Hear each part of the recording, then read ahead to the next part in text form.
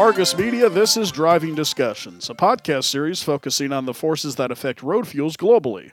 Greetings and salutations once again. I'm Argus's U.S. Gulf Coast Blendstocks reporter Jason Metko, and on this edition of the series, we chat with our US Midcontinent reporter Zach Appel, focusing on the backwardation in the region's gasoline market and volatility within the Group 3 diesel market brought on by recent refinery outages.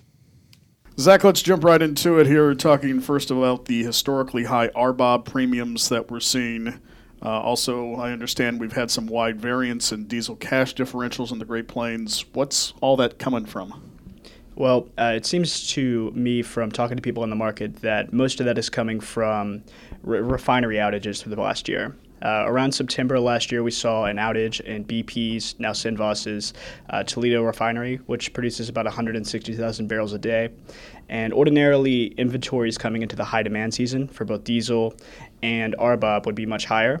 But because of the prolonged outage, we've seen a downtick in those inventories, which has caused some shortage coming into the high demand season. And speaking of high demand, we've got planting season, which has already started. I understand it started a little bit earlier too. How's that affected things? Well, first off, we saw an increase in diesel demand way earlier than last year. Warming temperatures started in early April as opposed to late.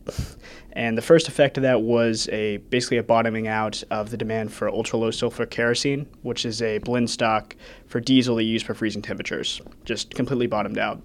And really what that ended up in is really high arbitrages from the Gulf Coast and high prices in general for it.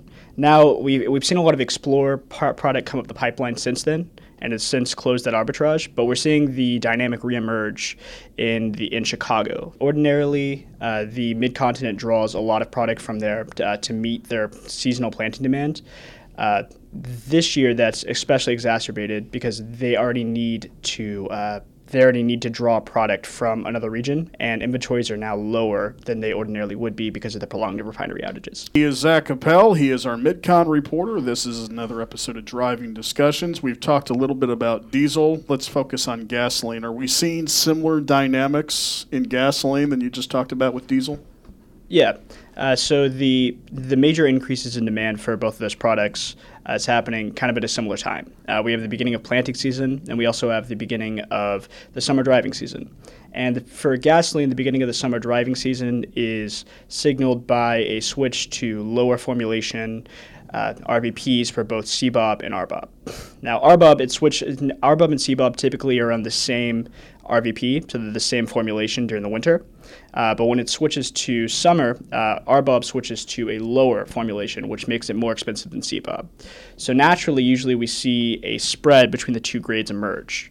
But this year, that spread is much wider than in previous years. And in fact, for April, it's the widest we've seen since 2013. And this is odd because typically the RBOB-CBOB spread scales up as the season progresses, with it peaking in May or June. A couple more questions here with Zach Appel as we talk the MidCon on Driving Discussions. I want to ask you real quick again about these refinery outages. We've had the one in Ohio that's been offline for quite a while. Do we have any sense of when these are going to get back to full steam? We're hearing that the restart is in progress for Toledo. And that it may get started back in May, but remains to be seen. Okay. Last one for you. Where do you see things going into the summertime? Well, it depends on how quickly Toledo gets fixed. We're hearing from a lot of market participants that they're anticipating shortages throughout the summer for gasoline. Mostly that's going to stem from, the refinery outages, and, obviously there only being a very limited amount of product that can come up from Explorer to cover the shortages. But it's really dependent on when we're going to see Toledo restarting. Zach, thanks for coming on. Hope you come back again soon. Thank you. Thanks much to Zach for coming on. And that'll do it for this episode of the Driving Discussions podcast series, a production of Argus Media. This reminder to check out our previous conversations, and for more information on Argus's global refined products coverage, please visit argusmedia.com/oil-products.